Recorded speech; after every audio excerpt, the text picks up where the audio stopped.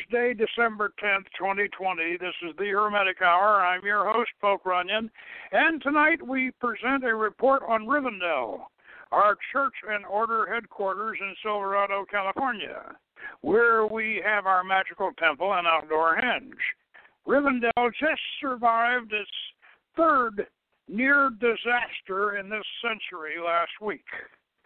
Thanks to the god and the goddess, the Archangels Raphael and Michael, Paralda, Queen of the Sylphs, and Zephyrus, the wind, and the Sylphs, and the Salamanders, and our local fire department, we at Rivendell and Rivendell itself survived without damage, while 17 other homes in our town were destroyed. So this week, the Hermetic Hour will honor and appreciate its home and get a history of the place and its unique community. So, if you want to find out about America's magical headquarters, stay with us and I'll be your tour guide.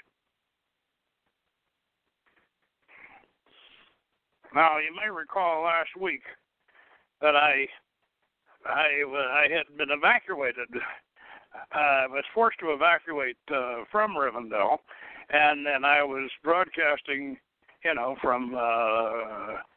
from my wife's home in Hawthorne, Rocket City, and wasn't really sure whether Rivendell was still standing, because when I left at 10 o'clock in the morning on Wednesday, the flames were rising up apparently right behind my house. And actually they were a little further away, but it being night, it looked like they were a lot closer. So what I could do, in the middle of the night, the power was off, and the fire department was knocking at the door, and they said, "You got to get out of here."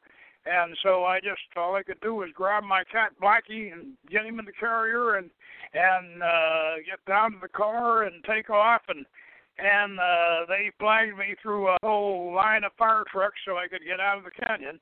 And so I wasn't really sure when we went on last week, I wasn't really sure whether we had a place to go home to or not, and sure enough, we did. Now, the story of America's Rivendell actually begins 13 years before I acquired the Silverado property back in 1997. Back in April of 1984, I took my 3-day Holy Guardian Angel retreat in the Mont Sauvat Temple in Pasadena, California. Now, Mont Sauvat had been our temple and headquarters since 1974. The Magick of Solomon was filmed there. Our HGA retreat is similar to a shamanic vision quest.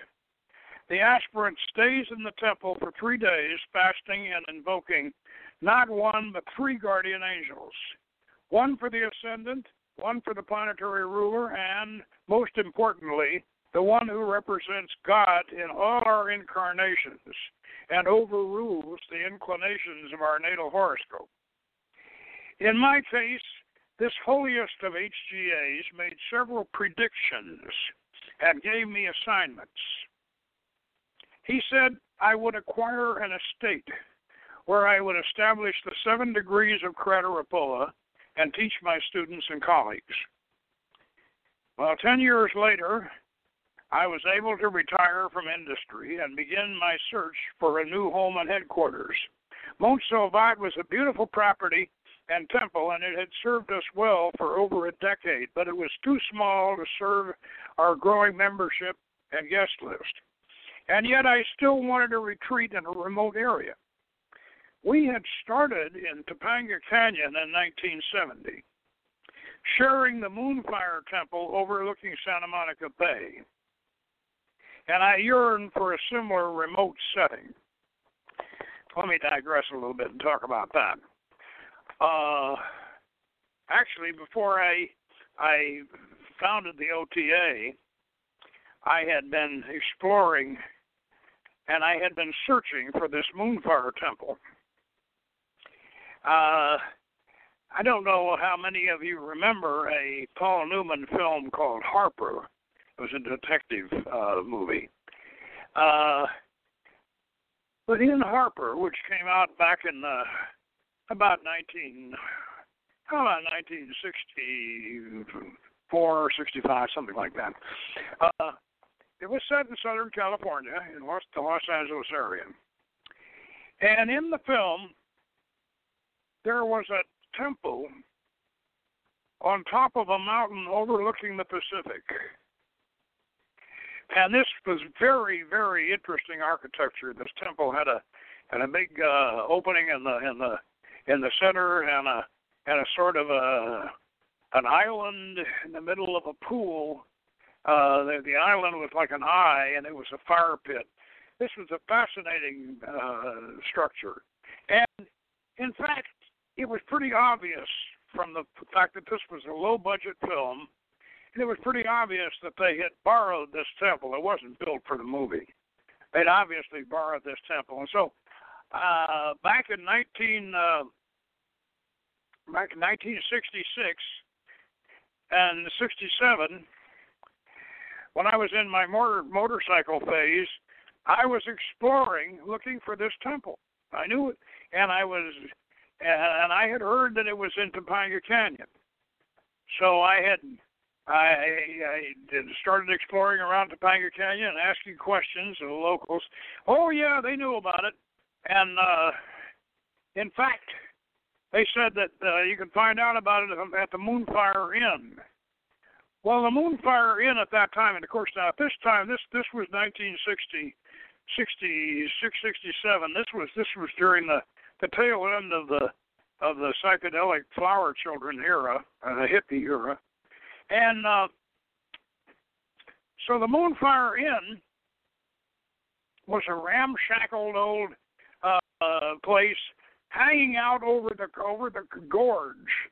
It was cantilevered out over the gorge in Topanga, and this was a very, if you kind of like that hippie culture, this was a very romantic place because it was made of old driftwood. It was kind of ramshackled, and yet it was cantilevered, with steel beams hanging out over the Topanga Gorge, and it was all vegetarian, and had beautiful young girls in tie-dyed T-shirts, and nothing much else, serving vegetarian menus.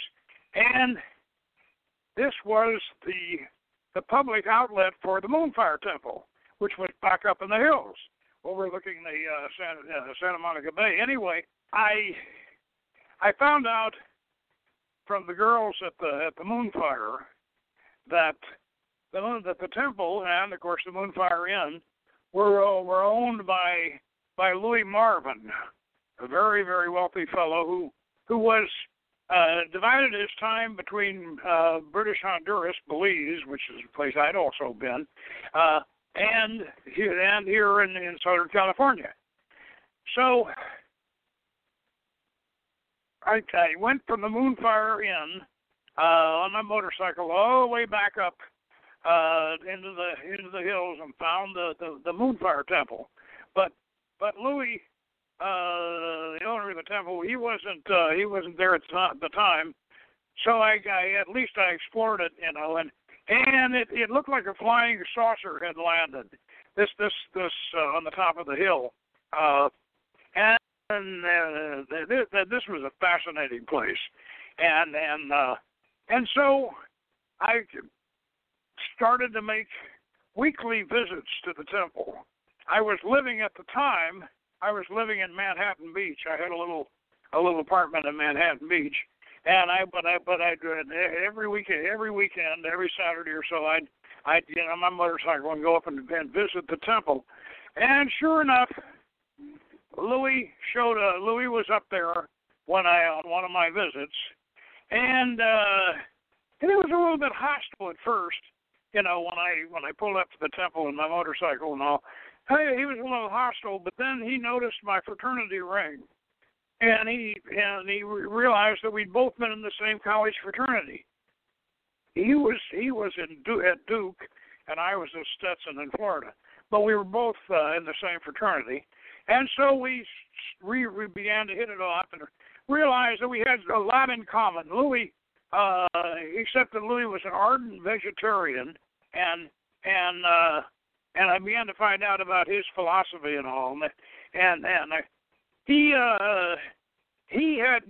was such an ardent vegetarian and animal rights activist, and he had even sneaked into slaughterhouses and made movies of animals being slaughtered, and he was quite an activist. At one time, in a protest, he took a live camel into McDonald's one time in a protest. Louis was really a delightful character, and he also, in later years, he spent much of his time writing music, composing music for animals in zoos. He thought that animals in zoos needed music to keep them sane, and anyway, but Louis, when we started the OTA in 1970, and we moved I moved into Topanga Canyon, rented a place up in Glenview, the northern end of the canyon, and of course, we made a kind of a deal with Louis that when he was in British Honduras, we could use his temple on the top of the mountain, and oh boy, this was terrific. So here's our little organization just getting started, and we got this wonderful, magnificent temple on top of this mountain that we can use for ceremonies, and that was just really delightful. But then I remember in Topanga, this was the first experience I had with California wildfires. I was renting this house up in Glenview, up the northern end of the canyon, and this forest fire started. This was 1970. This tremendous forest fire started, and here I was up on top of the roof of this house in Glenview, with a wall of flame on either side of me, rising up on either side of me, and I'm up on the roof with this limp garden hose, and this huge wall of flame on either side of me. And I heard a sound that I had not heard since I was 7 years old. And it was the sound of many, not just 4, but many Pratt & Whitney 2,000 horsepower engines, aircraft engines. And the reason why I had heard this sound in 1941 when I was 7 years old is because that was that Pearl Harbor morning, and all of the B-17s at MacDill Air Force Base flew over my house in St. Petersburg on their way out to California. And that was 1941, and I was hearing that same sound. Here I was up on the roof in Glenview, and Topanga, and with a flame rising on either side of me, and I hear this same sound. Many Pratt & Whitney engines.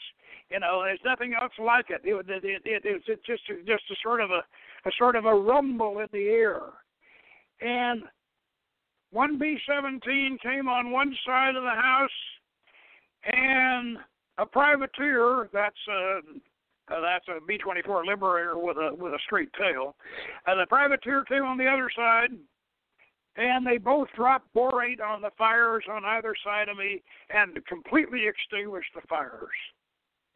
And there I was up there on the roof of that garden hose, and I thought, oh boy, saved by Pratt & Whitney. And anyway, so that was our first experience with fire. But that's the reason why we moved out of Topanga and moved to Pasadena, was that fire.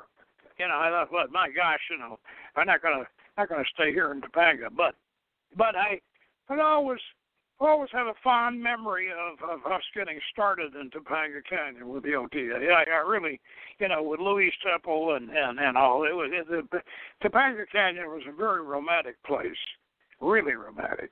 Now,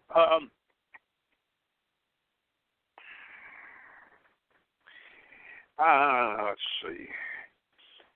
as I said, our HGA retreat was similar to a shamanic vision quest, and the aspirant stayed in the temple for 3 days, fasting and invoking not one but 3 guardian angels. And in my case, the holiest HGA made several predictions, gave me assignments. He said I would acquire an estate where I would establish the 7 degrees of Kratarapola and teach my students and colleagues. So, 10 years later, I was able to retire from industry and begin my search for a new home and headquarters. Mount Sylvat in Pasadena was a beautiful property and temple, and it had served us well for over a decade. But it was too small to serve our growing membership and guest list. Yet I still wanted to retreat in a remote area. We started in Topanga, sharing the Moonfire Temple overlooking Santa Monica Bay, and I yearned for a similar remote setting. I even explored the Lost Coast region above San Francisco. And that was a fantastic adventure in itself, because one of our Farafarian members, Jim Macy, and his wife Lily, they had a place up there in the Lost Coast, and I visited them, and I was thinking maybe that would be a possibility we could settle up there, because there's a lot of occult people, and that was one of the places where the hippies took refuge, at the end of the hippie era, was up there in the Lost Coast, and it's an isolated area, and in the redwoods and whatever, and fascinating. But, however, I couldn't find a place up there that was suitable at all. And so we finally settled on Silverado Canyon in the Cleveland National Forest. How did I find Silverado? Silverado is really not very well known, even in Southern California. The whole town is tucked away inside the Cleveland National Forest, and it's full of quaint little houses and with a lot of character, and it's kind of, in a way, it kind of reminds you of the Shire, and of course I named our place Rivendell, but also Silverado is kind of like the Shire. They're quaint little houses, and a lot of houses have names, and I used to enjoy just hiking around Silverado and seeing the houses with the little gnome statues and all the the Silverado. But the way I got introduced to Silverado was my friend Ed Fitch, or Ed Sitch. Yeah, I guess by this time we can call him by his real name, which is Sitch, but he used to go by the pen name Ed Fitch. But anyway, Ed was a aerospace engineer and also a Gardnerian elder and a good friend of mine for years, and Ed was a kind of a dedicated spelunker. If there was a hole in the ground anywhere, he'd go into it. He'd find it and go into it. Well, out in Silverado, there were old silver mines, and the old Blue Line silver mines, and so Ed had heard about the mines out there, and he wanted to explore them.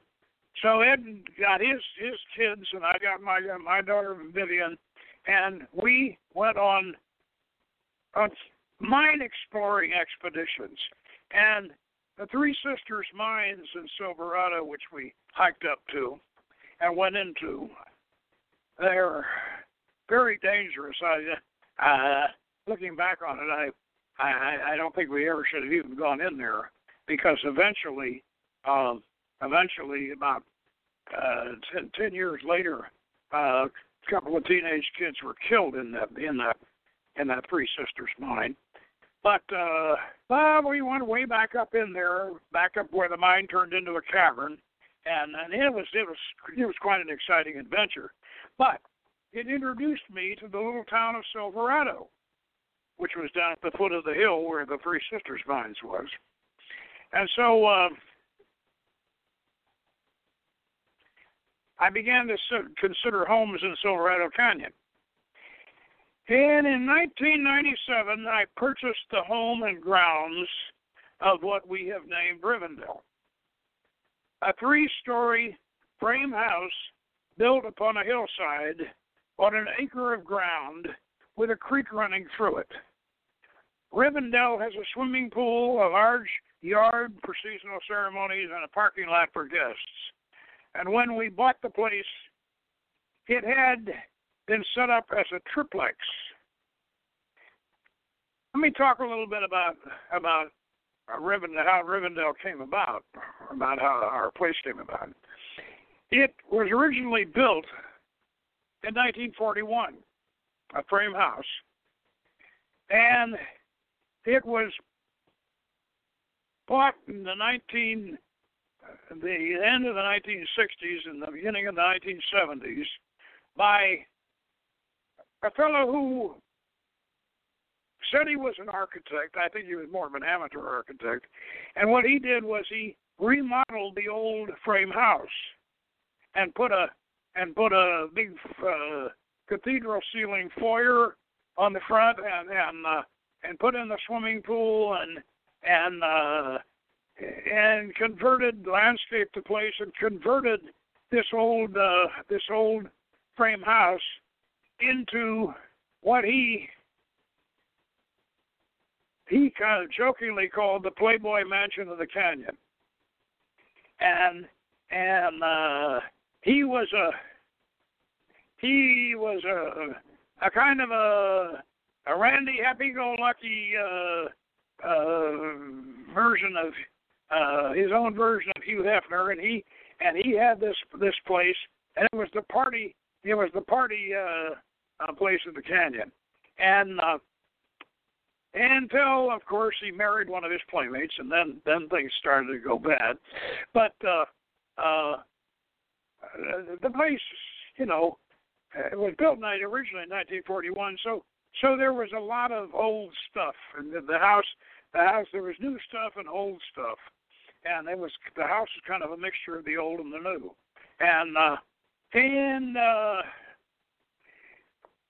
so let's see.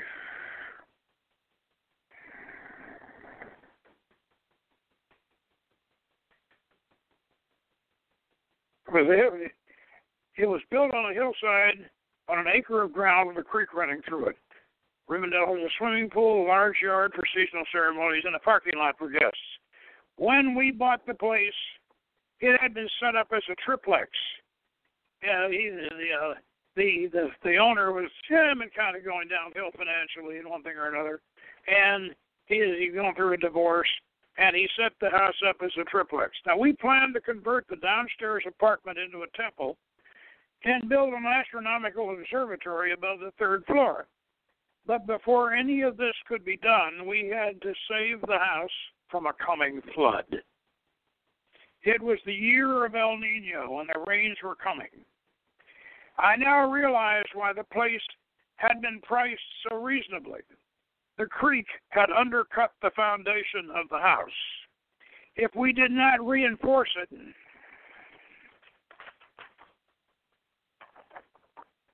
a flood might cause the house to slide into the creek, and a flood was coming.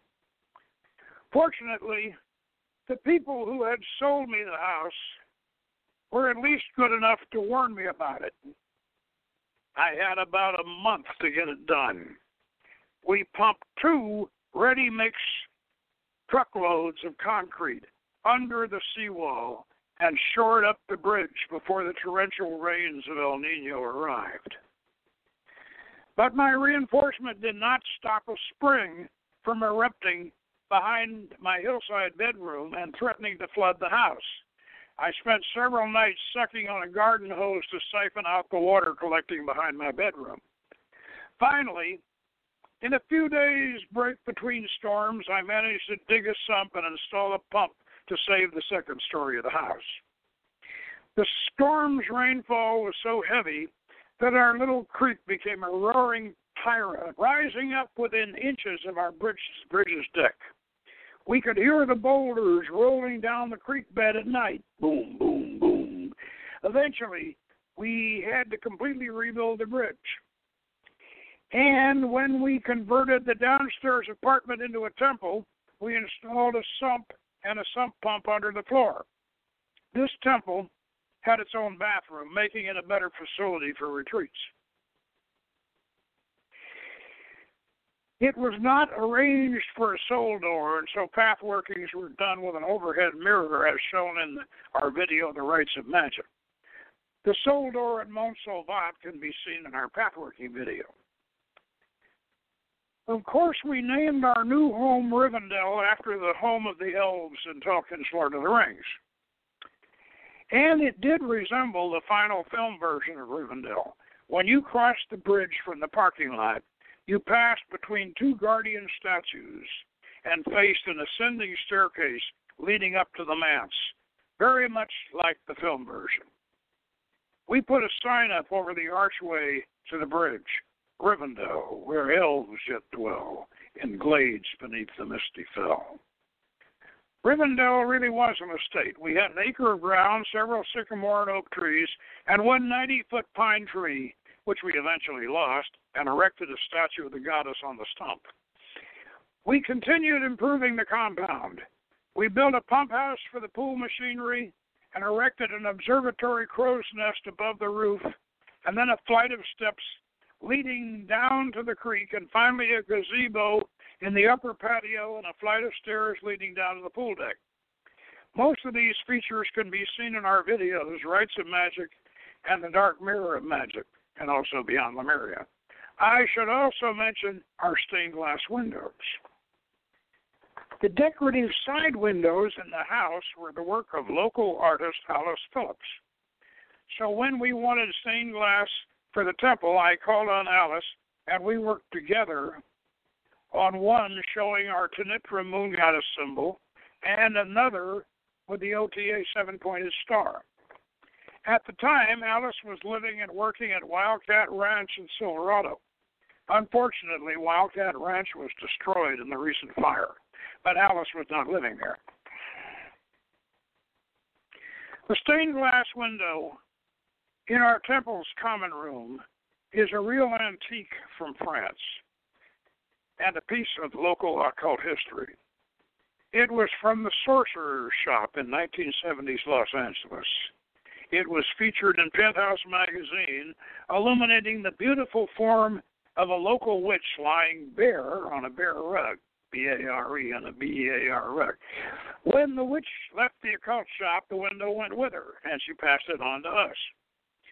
Since we have been at Rivendell, we have performed nearly 40 seasonal ceremonies, including our Halloween Samhain ceremony, which is now performed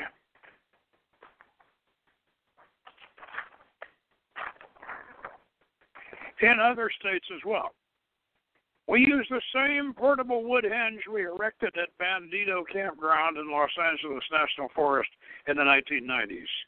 I can recall Bardic circle around the campfire at Bandito with very honored Frater Memnonides reciting the entire text of Prince Acant and the Magic Bow from memory. Oh boy, those were the days. And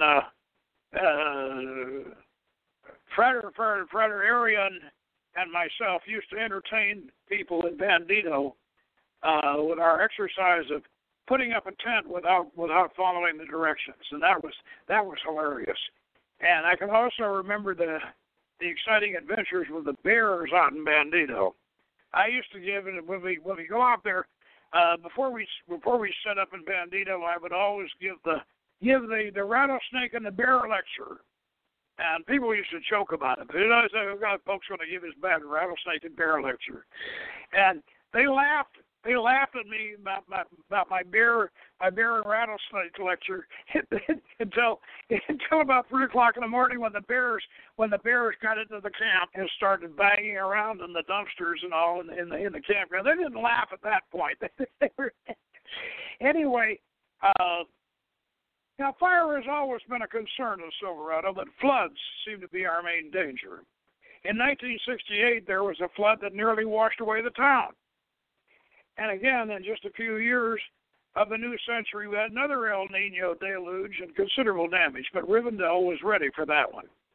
A few years later, we had a a close fire, and an evacuation. I left with my cat Cyrano and stayed with Ed Sitch and Dr. X for over a week until I could return. Now, this latest threat was even worse. Edison had turned off the power at 7 in the evening on Wednesday, and by 10 o'clock, the flames were rising up on the hill behind Rivendell. The fire department told me to get out. I grabbed my cat Blackie, got him into the carrier, and headed for Lawrence Place in Hawthorne. 4 days later, I returned to find the house undamaged, except for the back gate, where the fire department had forced it to get in. I thank the god and the goddess and the angels, the winds and the elementals, especially the Sylphs and the Salamanders. We had survived again. Rivendell lives and will continue as America's house of magic. So, happy holidays and good magic. But, I'd like to, we got a lot of time left. So I'd like to tell you some of my adventures in Silverado, because it really is a fascinating place. And of course, once I moved in and got settled in, I started weekly hiking all around, around down in the national forest and up behind my house and then all, and then and just hiking around the town just to see the quaint little houses, and meet the people or whatever. And also, there are a couple of little side canyons from Silverado. One of them is Black Star, and the other was Lab Canyon. And Lab Canyon, which is off to the north of Silverado, Lab Canyon was the home of a German cultist, nudist, nature cultist named Wolfgang. And Wolfgang was not only was he a nature boy like Eden Hobbes, remember the song. There was a boy, a strange enchanted boy, and boy he wandered far over land and sea. Well, anyway, so Wolfgang was not only was he a nature cultist, but he was a nudist, but he was also an engineer. And Wolfgang, a couple of things we never have proved it, but we suspected that Ed Sitch's wife Janine had once belonged to Wolfgang's cult, and she knew it. I think we asked her about it one time, and she kind of evaded us on that. But anyway, Wolfgang developed a tower. This little tower, and I finally bought Wolfgang's tower, but I never was able to move it. And the way Wolfgang's tower came about, this was a perfect little wizard's tower. It was about 60 feet tall and about 9 foot in, 9 foot, well, not square inside because it was round inside, but it was only about 9 feet in diameter inside, but it was 3 to 4 stories high with a little spiral staircase, and so you had as much room inside it as a boat. And Wolfgang designed it as a little house. It was one of these little houses, and because it was 3 stories high, he could avoid the building codes in Orange County, and the Orange County building codes are ferocious. So you think, I just going to get myself a little place in the canyon and build myself a little cabin. That sounds good, but Orange County won't let you. And so Wolfgang, being an engineer, he wanted to build these little places for his cultists and these little towers. And so he figured out, well, if I could avoid their building code by building up, straight up, and then it was an ingenious little thing. And he built it with slats, like a barrel. In fact, he actually put barrel staves around the tower. He built several of them, but one of them was left over in Lab Canyon. and I bought it, but I never could get it out. The trouble is, I got it, but I couldn't get it to my property because the canyon was the road were too narrow, and nobody would haul it out for me, so I was stuck with it. I just had to let it go. Anyway, so I drew up plans for what I remembered with Wolfgang's Tower, and I thought about building one myself and putting it on the Rivendell. And we never did it, but we're probably gonna put a yurt up Rivendell as soon as things get normalized, if they ever do. and we're gonna put a yurt up at Rivendell. And anyway, the other adventure that I'd like to tell you about, besides Wolfgang's Tower, was Black Star Canyon. Now, Black Star Canyon has it's kind of an adventurous place, and I used to hike up there into Black Star. And one day, I was hiking way back up in Black Star, and I was wearing an Earth Day T-shirt and a National Rifle Association cap, baseball cap. You imagine the combination? Here I have all these cuddly little animals in my T-shirt, and this Earth Day, and it's very hippie and very warm and fuzzy, environmentalist T-shirt, and then I've got this NRA baseball cap. What a combination! That's when I ran into one of the mountain men of Black Star, one of the hillbillies, Art Tuttle, and Art and confronted Art Tuttle out in front of his place, in Black Star, and he looked at my T-shirt and he looked at my cap, and then I looked at him and I realized that here's a real redneck hillbilly. I mean, and he looks at this and he said, "That is the damnedest combination I've ever seen." He said, anybody that will wear a combination like that's got to be somebody I want to know. So Art and I became friends as a result of my crazy T-shirt and hat combination. But Art was a wild man, and he and his family had lived way back in Black Star for I don't know how long, and Art, that guy was crazy. He liked to go barefoot in the woods, and he was always picking up 9mm ammunition. At the same time, he liked to go barefoot. He liked to shoot at everything with his 9mm automatic, and he was leaving holes all over the place and cutting his bare feet with the cartridge holes. And he had this little off-road 4-wheel motorcycle, and I'd get on the back, and and riding behind him, and he would go roaring off through the woods with this thing, and driving like a wild man. Anyway, so I made good friends with Art Tuttle, and went out to a lot of family barbecues at his place, and his ranch. But he had a rival in the canyon, and his rival was a character called Black Star Bill. And Black Star Bill, but between the two of them, between Tuttle and Black Star Bill, it was like they were feuding all the time, and over property and various things. Black Star Bill and Art were like the Hatfields and the McCoys in West Virginia, and Kentucky.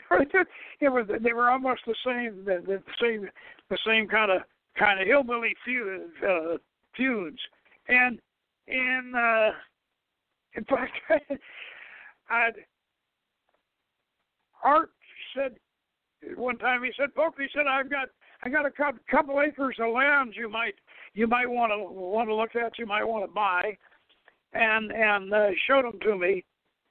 And I said, Art, this borders on Black Star Bill's property. What the hell are you trying to do? Get me caught in the crossfire? Anyway, when you walk up the road, Black Star or Canyon Road, when you got to Black Star Bill's place, it was like Rivendell. It was across the creek, and there was a bridge, and you look up at Black Star Bill's place, it looked like you were looking at a Hong Kong slum. I mean, there were chicken coops and old trailers and sheds and wrecked vehicles extending all the way up the hill across the bridge, and it was a sort of a conglomeration. It looked like some kind of a building, but it was all a huge pile of these old vehicles and sheds and everything all kind of lashed together. And this was Black Star Bill's place. And anyway, there was a big sign up on the bridge. There's nothing over here worth your life, and a skull and crossbones. And so I decided I wasn't going to go over and meet Black Star Bill. But oh boy, the stories. Black Star Bill was a legend, and the stories. Supposedly, he got the place in Black Star from the sheriff's son. Now this is the story.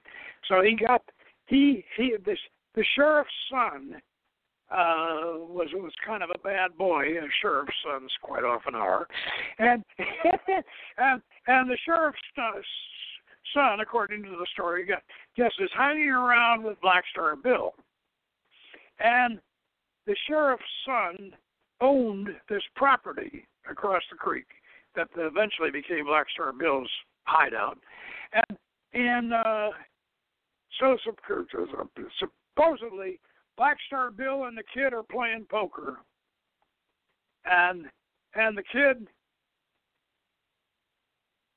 writes a deed to the house on a napkin and throws it in the pot. Black Star Bill wins the house. That's the story, indeed, of the Orange County Sheriff's son. And here's Black Star Bill with this hillside across the creek that he supposedly wins in a poker game on a napkin, and he stays there for years.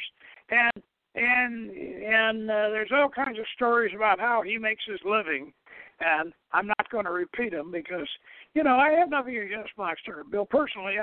I never personally met him, but I heard all these wild stories about him. Of course, a lot of them from Art. And finally, though, a few years back, about 10 years back, I guess, Black Star Bill finally got run out of the canyon, and so did Art Tuttle. Art Tuttle got run out of the canyon for doing what so many canyon people have done, and that's have these trash fires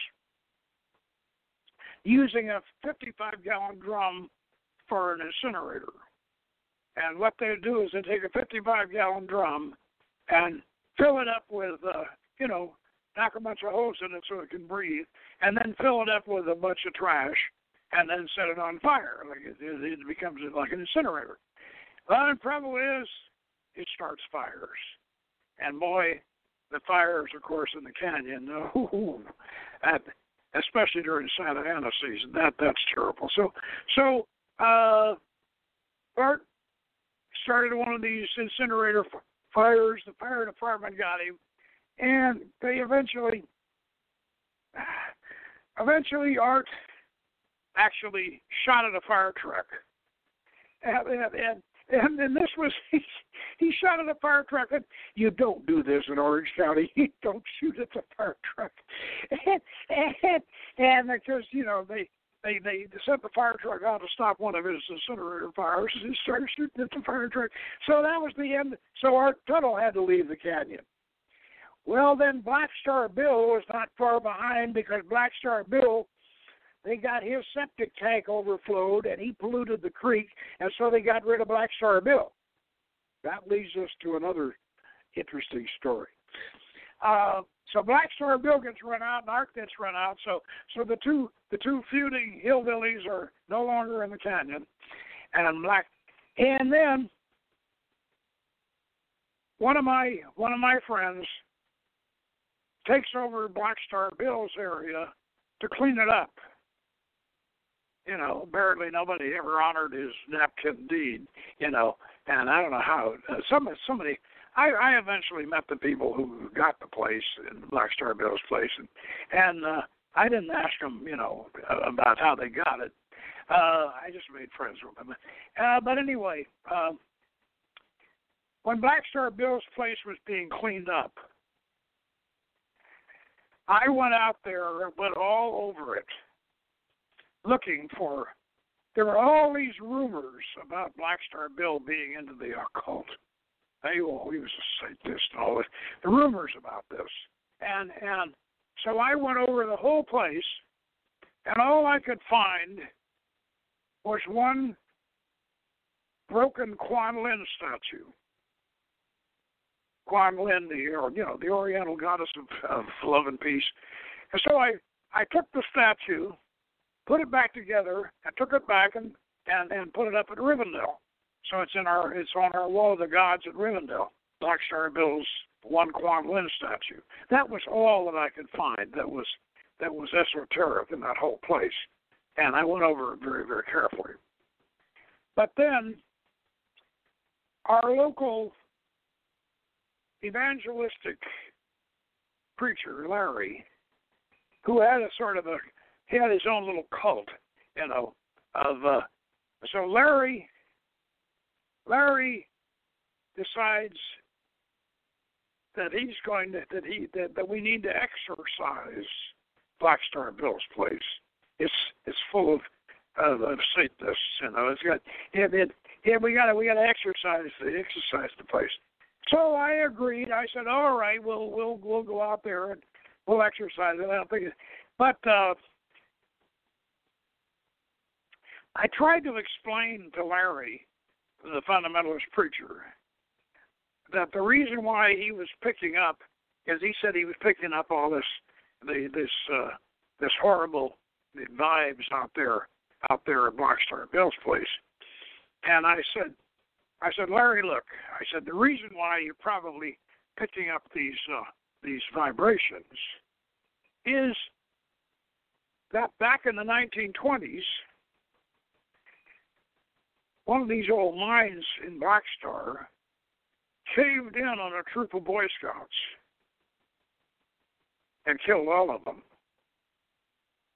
So if you're picking up on the tragedy in Black Star, and that's probably what you're picking up on, is those poor dead Boy Scouts. But I said, I told him, I said, Larry, I have not, I've been all over this property, and the only thing I could find was that Kuan Lin statue.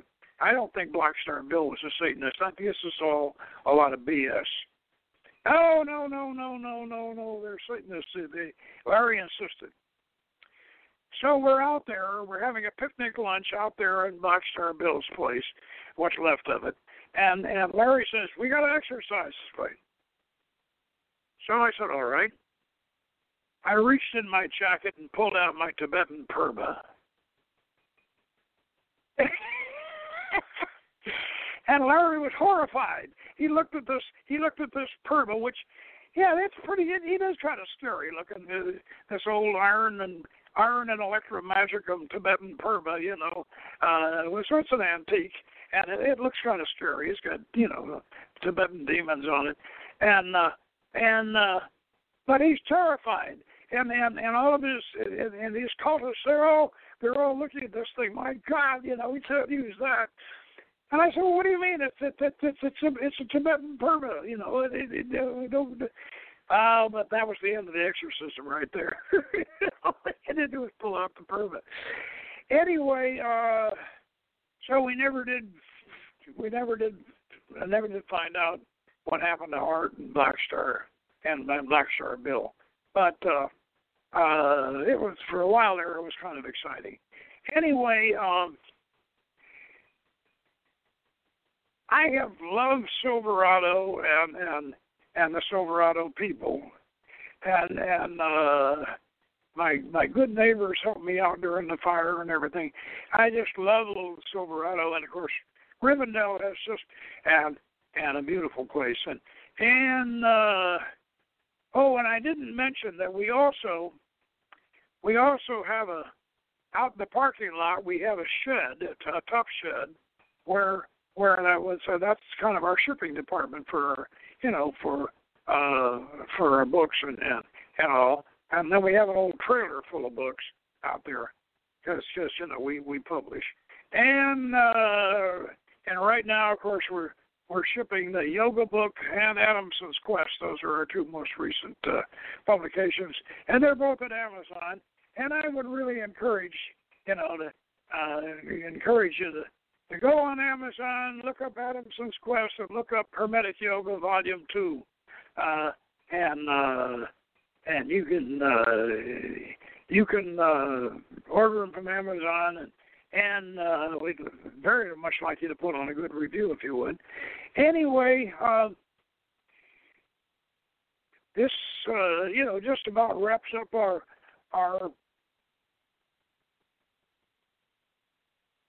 appreciation of America's House of Magic, Rivendell and Silverado. And so until next week, when we're back with another Hermetic Magic episode, until then, happy holidays and good magic.